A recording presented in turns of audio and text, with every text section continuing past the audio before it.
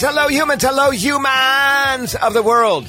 It is me, Ellie Krug, with Ellie 2.0 Radio on lovely AM 950, talking to you from the bunker. How are you? Happy Saturday to you. I am thrilled to be here. I am also a little bit melancholy because yesterday we had our first snowfall here in Minnesota. Yep. I woke up, snow, all white stuff on the grass, white stuff on the roofs. I mean, it was fairly pretty with my purple rose fountain grass, and you know that was lovely. But yeah, it's all over. It's another 5.5 to 6 months of just don't even. I'm not even going to go down there. Okay, well, we have a great show on that very negative note. The big interview is with Dr. Dan Kessler. He is a candidate running for the Minnesota Senate seat in District 48 here in Minnesota to go and represent my district at the Minnesota State House. That's where I happen to live, okay? And you will enjoy Dr. Dan greatly. He is a great storyteller, quite charismatic, and I'm sure that you will enjoy the interview. Of course, in the C Block, I'll talk about my work as an idealist. That's what I am, and that is what this show is about people trying to make a positive difference in the world. But before we do anything else, let us begin with the A Block in our featured idealist of the week. If you get my newsletter, The Ripple, and please do, okay, just go to elliekrug.com and you can sign up for it. But if you get The Ripple, you very well may be familiar with this person that I'm highlighting today. Because in the relief section of the newsletter, I often share videos of animals, cute, puppies or whales or dolphins or elephants or whatever. I share those videos and of humans doing funny things or kind things. Okay, both funny or kind. And many of those videos that are in the relief section of The Ripple are links to tweets by this person, our featured idealist, whom until I prepared for the show, I had no idea actually about this person. I'm speaking of Rex Chapman, who counts me as one of his 1.5 million Twitter followers. And some of what follows is from Wikipedia, of course, my main source for information, but also from an April 4, 2022 New York Times piece by Brandon Sneed. Who is Rex Chapman, and how did he become someone that I'd come to follow and share of his Twitter posts? Well, those who are basketball fans listening, of which I am not, just to be honest with you here, probably will recognize Rex Chapman's name. He was a basketball star in Kentucky and the son of Kentucky Wesleyan basketball coach Wayne Chapman. Rex went on to play for the University of Kentucky basketball team where he won all kinds of recognitions and the nickname King Rex. I want to note here, though, parenthetically, okay, that when he was in college, at the University of Kentucky, Rex was harassed by his coaches and other players for having a black girlfriend. Rex is white. And that was horrible and certainly a form of trauma that he experienced. In 1988, Rex Chapman was drafted for the first roster on the then brand new NBA expansion team, the Charlotte Hornets, where he played for 6 years. Ultimately, he was in the NBA for a total of 12 years, retiring in the year 2000, after a 4-year stint of playing for the Phoenix Suns. Listen to me, I'm sounding like I know something about sports. Just trust me, I don't. Okay? I'm just reading from the show notes. All told, Rex Chapman scored, now get this, 9,731 points in the NBA. I mean, just shy of 10,000. And he grabbed 1,600-plus rebounds. Rex Chapman's basketball career was plagued by a series of injuries for which he was prescribed various opioids for pain.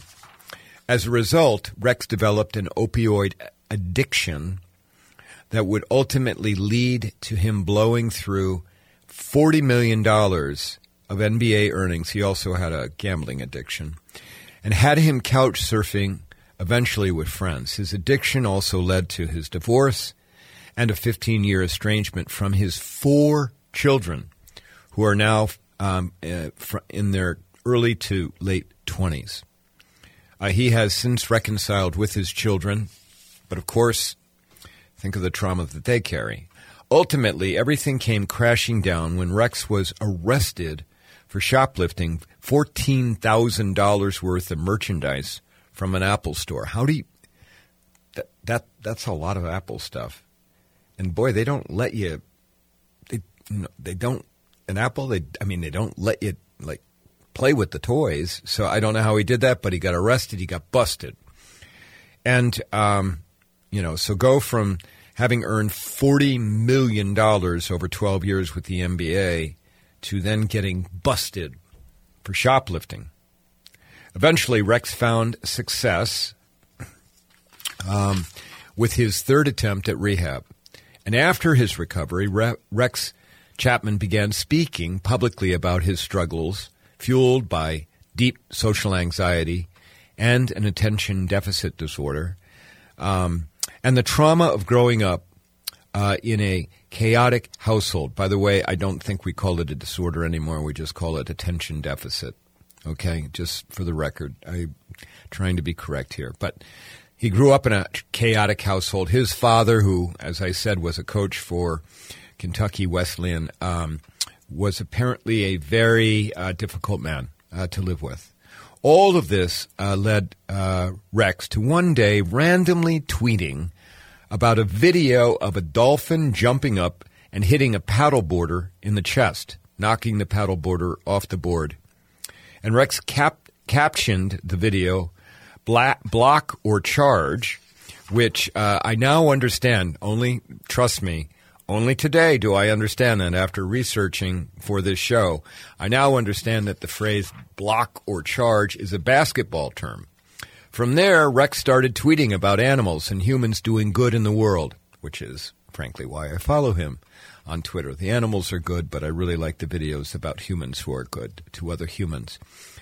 For the record, my 1,200 followers pales, just so you know, in comparison to Rex's 1.5 million followers. And you can call me extremely jealous over that. But all of those Twitter followers led CNN, to reach out to Rex for him to host an interview podcast on CNN Plus. Remember, CNN Plus was short-lived. I don't even know if it lasted more than 2 months. And before CNN Plus went away, Rex had started a show, and he put in 4 shows where he interviewed various people. Now, you may be asking why I consider Rex Chapman an idealist, as in really, what has he done to change the world for the better? Well, as CNN put it, this is a CNN producer put it, quote, "I found him to be an incredibly compelling human. He has come forward and talked about these challenges publicly and really tried to use his experience to help others." And that's really, that's incredibly important. And then, as the New York Times noted, hold on a second, Chapman said he learned empathy from his mother and from his own pain. He still wrestles with the guilt and the shame of his past, particularly for not being a better father. Chapman said what they had to go through at school, people knowing that their dad was in trouble and got arrested. He said, "It crushes me." And then Chapman went on to say, "I'm just trying to make up for lost time. I feel like I was gone from his children's lives for about 15 years, which apparently he was." And so I have him cited today as an idealist because he's a prime example of surviving the human condition. Rex Chapman went from literally the top, like we're talking the very, very top of the pyramid. Basketball superstar, multimillionaire, with fame and money and all the rewards that money could bring. He went from there, at the top, to the bottom, to opioid addict and a thief. His example of battling back from that, think about that, and then sharing about that battle despite his social anxiety, in my book, puts Rex Chapman in the category of idealist. It does.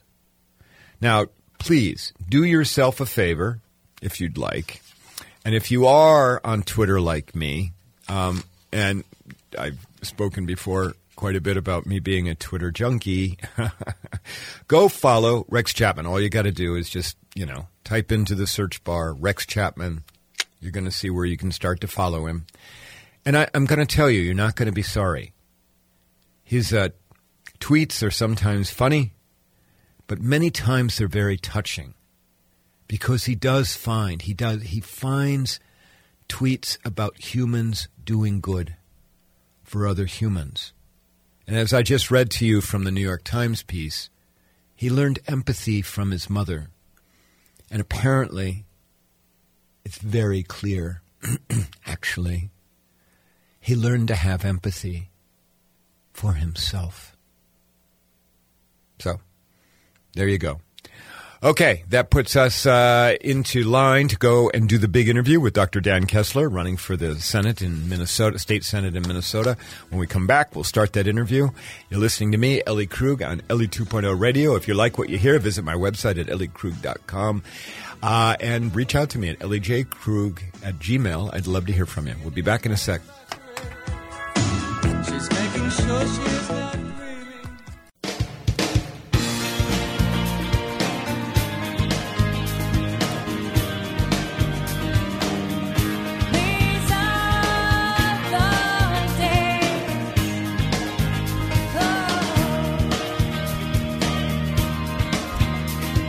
And we're back. Ellie 2.0 Radio on AM 950. Everyone, time for the big interview. I told you about Dr. Dan Kessler, who is running for the Minnesota Senate seat in District 48, which happens to be also the district in which I live. And I have Dr. Dan Kessler on the line right now. We are looking at each other online. Dr. Dan, welcome to Ellie 2.0 Radio. How are you? I'm great. Thanks for having me on today. We're thrilled to have you, and welcome to the show, and thanks for giving us your time. I know you're incredibly busy. In addition to you running for the state senate, you also happen to be a practicing psychologist, and so I know you got a lot of demands on your time. One of the things I really wanted to do is get to know you a little bit. So I'm wondering if you could tell the audience, a little bit about Dr. Dan Kessler. Where'd you grow up, and how did you end up in Chaska, where you live right now? Oh, gosh. I grew up in the Washington, D.C. metro area, where I was raised by, my parents' dad was an economist for the Department of Labor, and moved out to Minnesota about 20 years ago. Honestly, at the time, I'd been living in a little town called Farmville, Virginia. And Farmville, Virginia had young kids, and schools were questionable. And I don't want to get too far into the weeds, but Farmville had this really interesting history of shutting down their schools rather than integrating more than 50 years ago when they were ordered to under Brown versus Board of Education. And as a remnant, 50 years later, the school system, or less than 50 years at the time, the school system just had never caught up. And they had a two-tiered school system with a private school that was okay and a public school that was really quite weak. And I had young kids, and I wanted my kids to go to the public school system. I really believe in a strong public school system, and went looking for a place to live. And I had family here in Minnesota and landed in Chaska. Terrific place to live, terrific place to raise my kids, and I'm really happy we made the move. Well, that's great. I mean, it is a great place. I mean, it's out in Carver County. And tell me, you're running for the state senate. This is your second attempt at elected office, right? Do I have that right? Correct. Yeah. Okay. You got close last time. Mm-hmm. And so tell us a little bit about why you're running, and what do you see as the key issues? You got Coleman, Marianne, is that her first name? Marianne. Julia. Excuse me. Julia Coleman, yeah. Julia Coleman. Okay, she's your opponent. So tell us a little bit about the campaign. How is it going? The campaign, I know like all politicians are always going to say, our campaign's going great. That's standard. But the reality is we've been getting really amazing reception. My campaign has been reaching out to folks primarily by knocking on their doors, asking them what's important to you. And what we're finding is a lot of folks are concerned about the direction they see things going. The rights we're seeing being taken away, especially from women, and the concerns around and efforts to weaken our schools, and some other factors, some of the extremism that they're seeing. And I like to say what used to be the Republican Party, and they're hearing the message and they're concerned. And I'm talking to certainly a lot of Democrats, but I'm talking to a lot of moderates, a lot of Republicans, a lot of sort of middle of the road folks who are saying, the messaging here, what you're talking about, what you stand for, that fits my values.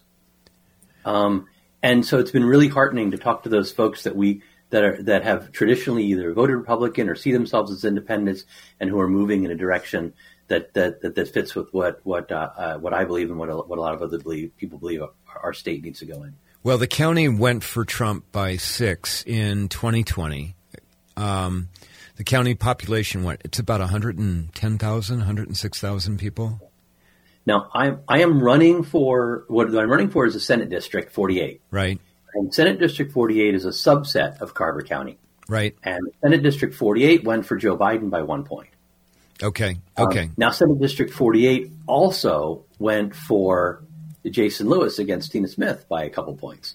So this is a district where people are splitting their votes. So people are looking at the individual and they're looking at the race carefully. This is the district that votes more than, I think there's one other district in the state of Minnesota and like 2 others in the country that have a higher voting percentage than here. We had 91% voter turnout in 2020, and I think like 82% or 83% in the midterm in 2018. Yeah. So people here vote and they look up their candidates. That I know from my own personal experience with people who have been reaching out to me for the school board. Can we go backwards, and can I ask you what made you decide to run?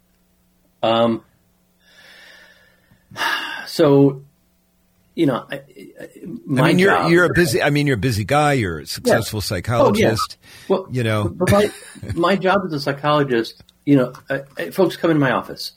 I hear the concerns, and my job is to help them to make the changes they need in their lives, in their approach to their world, in their relationships to others, to improve things, to resolve their mental health concerns or issues, to make their lives better, to grow, etc.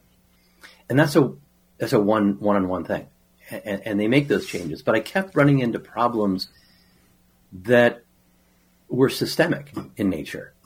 In the healthcare arena, people who, they're doing everything right. I have a job. I have health insurance. I have a family.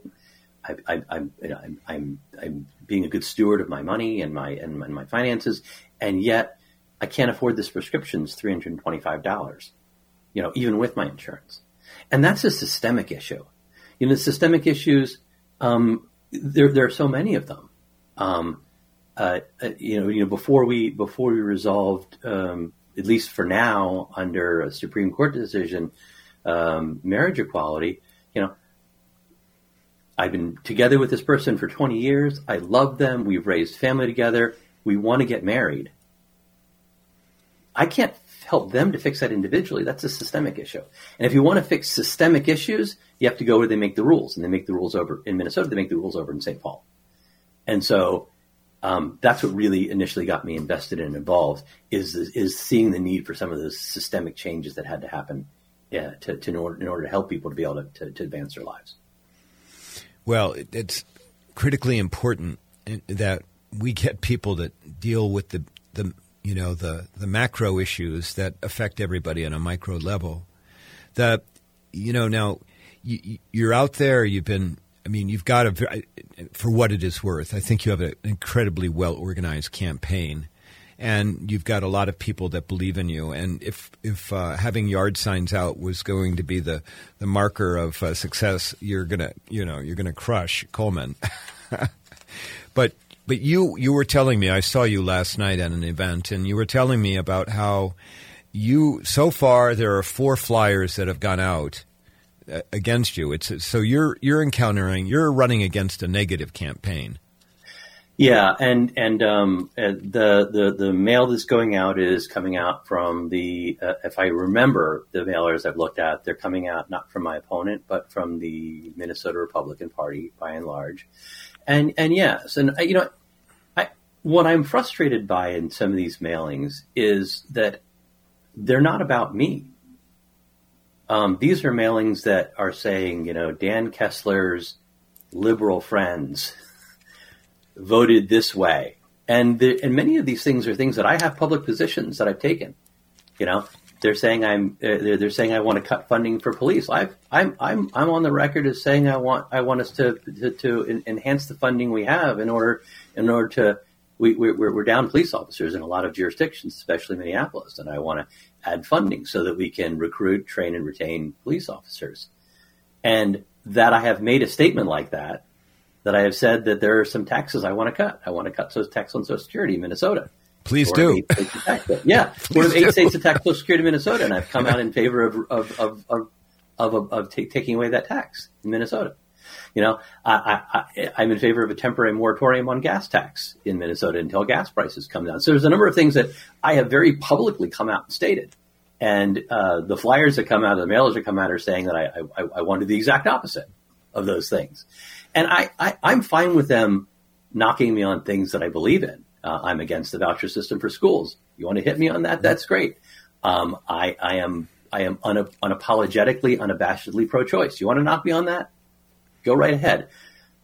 But I wish they would knock me on stuff I actually believed in instead of someone else voted this way who happened to have a D next to their name 3 years ago or 2 years ago. So we're going to say that Dan's going to vote that way. And I just, you want to knock me about something I actually believe in. So let's kind of go down a rabbit hole a little bit if you're okay with this. You're a psychologist. And I'm going to guess, without ever having talked to you about your practice, but I'm going to guess that a large part of your practice is about people being afraid of one thing or another. Yeah, I mean, I treat depression, I treat anxiety. I do a lot of work with sleep. I do marriage counseling. Well, let me finish why I bring that up, because I bring it up. I mean, what these flyers are, what you're just talking about. Oh, yeah. They're preying on fear. Yes. Okay, and that's why I bring this up. I mean, you're trained, I would assume, to deal with people who have anxiety. You say anxiety, I say fear. Okay, it's just a layperson here, but yeah. But give me your general read about the anxiety. We'll use the very professional term here. The anxiety level that you are encountering, as you go and do your door knocking. Yeah, it's interesting, and I see it certainly in my office as well as door knocking. One of the data points I find really fascinating is that 85% of Americans think that there's something wrong, that we're heading in the wrong direction. Mm-hmm, mm-hmm. And that's fascinating because we know that most Americans fall in the middle, and we have 25, 30% on this side, 25, 30% on the right, but 85% are worried about the direction we're heading. And that's really fascinating to me. Maybe there's a place that we can come together and recognize that a lot of us are concerned. I will say that in my office, while I've always heard people being concerned about this politics situation, that political situation, I am certainly seeing more people more anxious than I ever have before about sort of political issues, which is really fascinating to me. And I intentionally keep all of my politics out of my office. That's not, as a psychologist, I'm like, no. It's like Ghostbusters. We don't cross the streams. It's just, it's a non-starter. I don't talk politics in my office, but people do bring in issues and concerns. And sometimes there are people who agree with me politically, and sometimes people who disagree with me politically. My job is to listen to them either way, right, and to hear their concerns and to validate their concerns as best I can. But are you hearing anxiety about, are we going to have an America? Is it going to be here in 5 years? Well, will it even be here in 2 years? Yeah, I'm hearing that anxiety. I mean, people are worried about whether or not we're going to have, how many more elections we're going to have.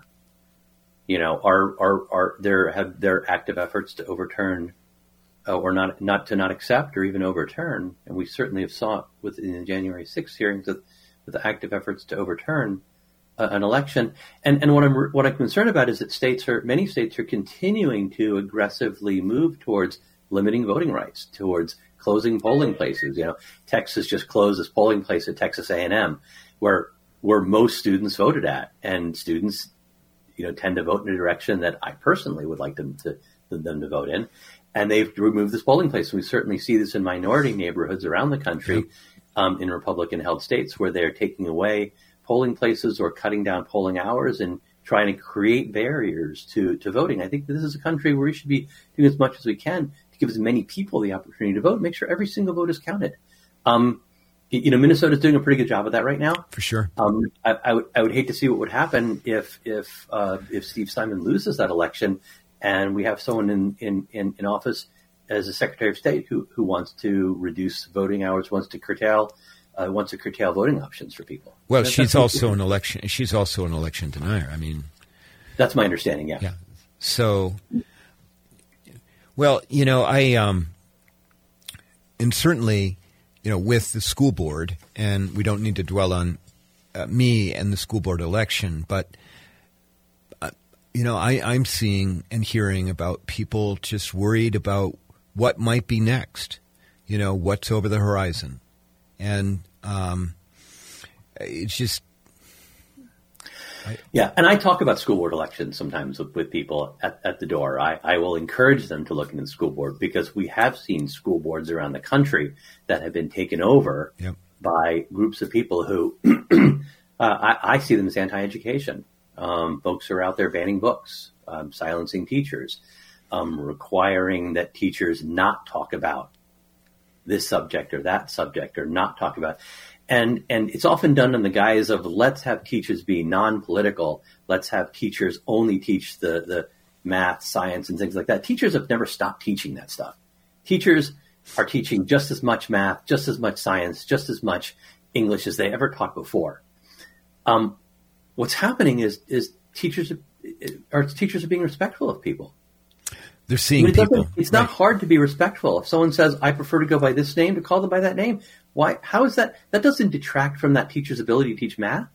The fact that this student prefers this name over that name, it certainly has been happening for years without it being a gender issue. Kid goes by a nickname, the teacher calls him by that nickname. It's like not complicated to me. This is not like, oh, you like to go by Jim instead of James? All right, we'll call you Jim instead of James. Well, why is I don't understand why this has become an issue even in our schools, because it is not an either or. It is not somehow if we call this person by this name versus that name, now we're not teaching math anymore. We're still teaching math. That hasn't changed a thing. And that's been the false dichotomy that's been created, that either you're teaching one or the other. And it's not. It's a fantastic point. The listeners are going to hear, because after I'm done with you, I do a C block where I talk about my work, and they're going to hear about a talk I gave yesterday to a number of more than 100 professionals in the foster care system and juvenile justice system and child therapy out in New England. I did it via Zoom yesterday, and one of the things I talked to them, it was about how to be protective of LGBTQ youth. And one of the things I talked to them about was about helping and creating an atmosphere where youth feel that they matter. And so what you and I are just talking about right now about, come on, it's, this child wants to be known by this name, and guess what? This pronoun is consistent with how they view themselves in the world. All that is just allowing somebody to feel that they matter, that they have some value in the world. Mm-hmm. And for me, it's incredibly frustrating when people want to just gloss over that, or they just literally want to shut it down. And the message that it sends to people other than who are like the core mainstream, who have all the privilege. It sends to everybody else that you're not as worthy as the core mainstream. You just aren't. I agree. So now, before we go, and I'm watching my time here, I really want you to talk about some of your door-knocking stories. Because last night I heard you are an excellent storyteller. I just want you to know that. And last night you talked about some experiences with your door knocking. Could you share a couple of those stories? Because, Dr. Dan, what you're doing old-fashioned politics. You're going and you're knocking on doors and you're talking to humans. Yeah. Yeah, and I'll if I can share two brief stories that are both around the issue of choice. The first was I was door knocking with my 11-year-old who keeps track of she's writing down everyone's positions, and I asked the one what was important to her. She's about my age, and she told me, she wants smaller government, she wants lower taxes, and I can see my daughter going to check off the Republican box because she's savvy. And she asked me, "What do you stand for?" And I told her a bit of what I stand for. And I told her that I stood for that. I really believe that that our government and as individual, regardless of my belief system, shouldn't be able to make a decision for anyone in my life, my wife or my daughters or any other woman. And the woman was like, she stopped and she was like, and she used this word. She goes, "I'm terrified. I have 2 daughters in their 20s, and I am so afraid that something could happen to them and they wouldn't be able to make their own healthcare decisions." And I am absolutely voting Democratic this year because that issue is so important to me. and it really it was moving. It was a meaningful, emotional moment for her. And that's not the only time. And if I have another minute, I could, I've got just about a minute, so go ahead and tell me the second story. I had a younger woman in her 30s.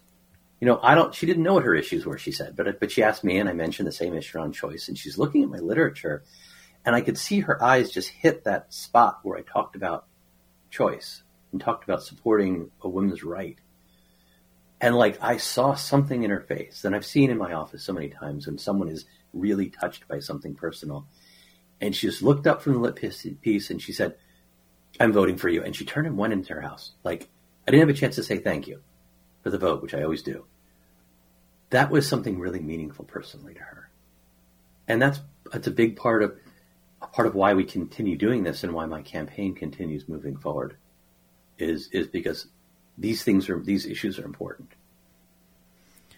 Well, I just want you to know I really respect you, and it's been really great to get to know you a little bit. And I just wish you the very best because you are so incredibly sincere. I just know based on the little I know about you, but I have it deep in my heart that you believe everything that you have said here on the show and everything that I've heard you say in other gatherings. Yeah. And I know that you will go and you won't forget. You won't forget the people that you knocked the doors on and who opened the doors and talked to you. I know, and I know that you won't forget about me or about the kids. I know that. Yeah, thank you. I appreciate that. And thank you for the chance to come on your show and chat with people. I just really, really appreciate it, Dr. Dan. And so thank you for being on LE 2.0 Radio. I wish you the best. Okay? All right. Well, listeners, when we come back from the break, we'll do my C block where I'll talk about my work. You've already had a little preview for it. Okay. We'll be back in a minute. Thanks.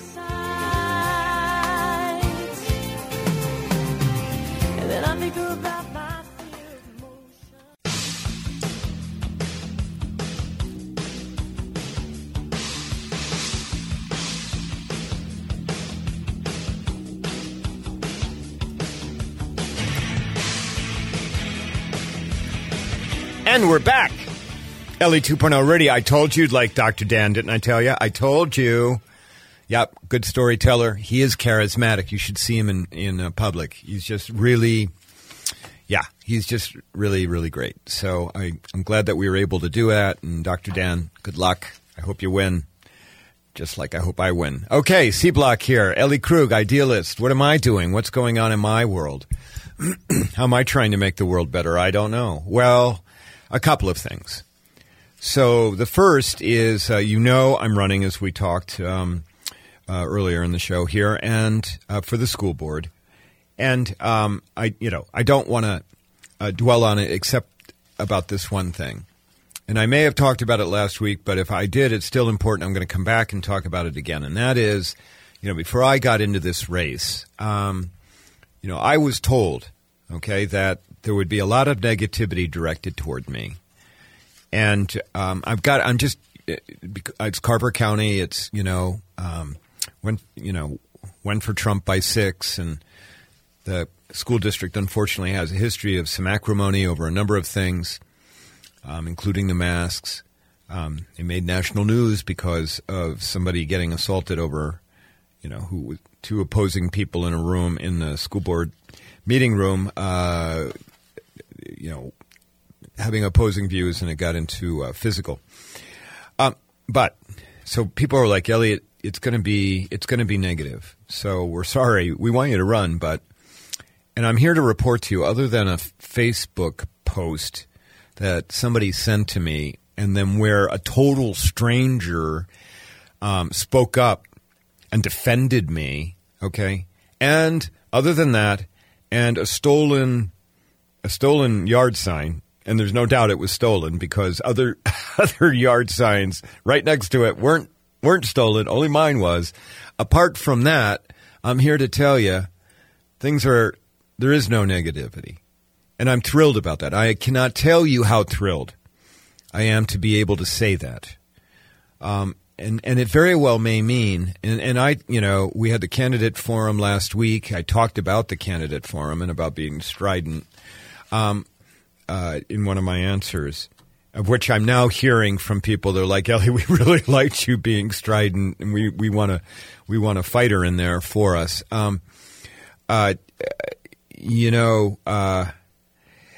Now, of course, I forgot where I was going with that. But the point here is,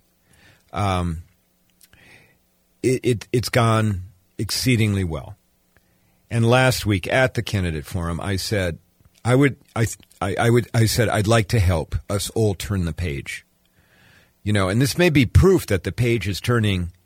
It is turning, and I'm just incredibly grateful for that. I am. So there's that. And then on top of that, this week, let's see.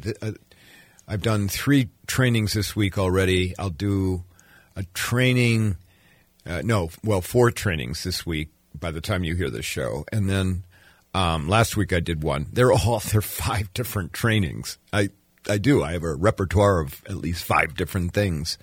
But on Thursday, it was me teaching about how to be welcoming, how to be protective and good to LGBTQ youth, LGBTQ plus youth. And I spoke to 170 people involved in the foster care system, the juvenile justice system, some therapists and other folks out in New England. I did it by Zoom. Wonderful group of people. And I was totally impressed by how much people want to get it right. I mean, they legitimately care about LGBTQ plus youth. I'm sure they care about all youth, but the topic was LGBTQ plus youth, who, by the way, in many places in our country are under attack, who have great fear across our country about the direction that it's taking in some states. And then you hear about, what Supreme Court Justice Thomas wants to say about rolling back protections for marriage equality and other things that directly affect LGBTQ plus humans, particularly youth. And they have no say. I mean, they don't vote. They can't vote. They're younger than voting. Many times they don't have any say in their family because they run into intolerant parents, and so, but this group yesterday, 170-ish people, They were so eager, like, as if I'm the expert, okay? I guess both, getting paid for it, so. But they were eager to learn. And one of the things that I said to them is that you have to protect these kids. Your job is to protect them, okay? And you can protect them in a variety of ways. You can open the gates for them. You can be there for them. You can listen to them. You can do some research to help them if they need to go get a therapist or whatever. But what you need to do is to protect them. That's your job. That's your role. And you know what? I didn't get any pushback from any of those folks when I said that. I just saw on the screen, because I like to do Zoom where you can see people, Zoom meeting. I just saw a lot of people nodding. A lot of people nod when I said that. And it does, in many, many ways, it does take this kind of collective village that we have to protect the most vulnerable. Now, I mean, all kids should be protected from bullying. There should be no bullying of any kind, of any child. Okay? All children should be loved. All children should have access to resources that they need, therapeutic, medical, whatever. And they should be able to go to bed at night not worrying about what school's going to be like the next day for them. Or they should be able to open up their laptop or their iPad and not have to worry about what they're going to read on a social media message about them. That's the perfect world. That's not the world that exists. And we adults, particularly we professionals, so if you're involved with working with youth right now, please understand that we need to protect our LGBTQ kids. We do. And if you want some tips about it or you ever want to talk to me about it, reach out. Ellie Krug at ellejkrug@gmail.com. I will be happy to talk with you. Okay? All right. Well, listen, that is pretty much the show, as they say in the can. That's professional radio lingo for you. Next week, next Saturday, I'm going to be live. So hopefully I'll have a guest next Saturday. I'm going to try. Okay. If not, though, you'll be able to call in and talk to me. Hey, Ellie, how you doing? All that kind of stuff. Big thanks to my producer, Brett Johnson. Brett, I just love working with you. You're just such a consummate professional. And to you, my listeners, between now and next Saturday, will you do me this favor? Go out, do something good to make the world better. And if you do that, call in next Saturday. Tell me what you did. Okay? All right. Take care. Ellie Krug on Ellie 2.0. All out.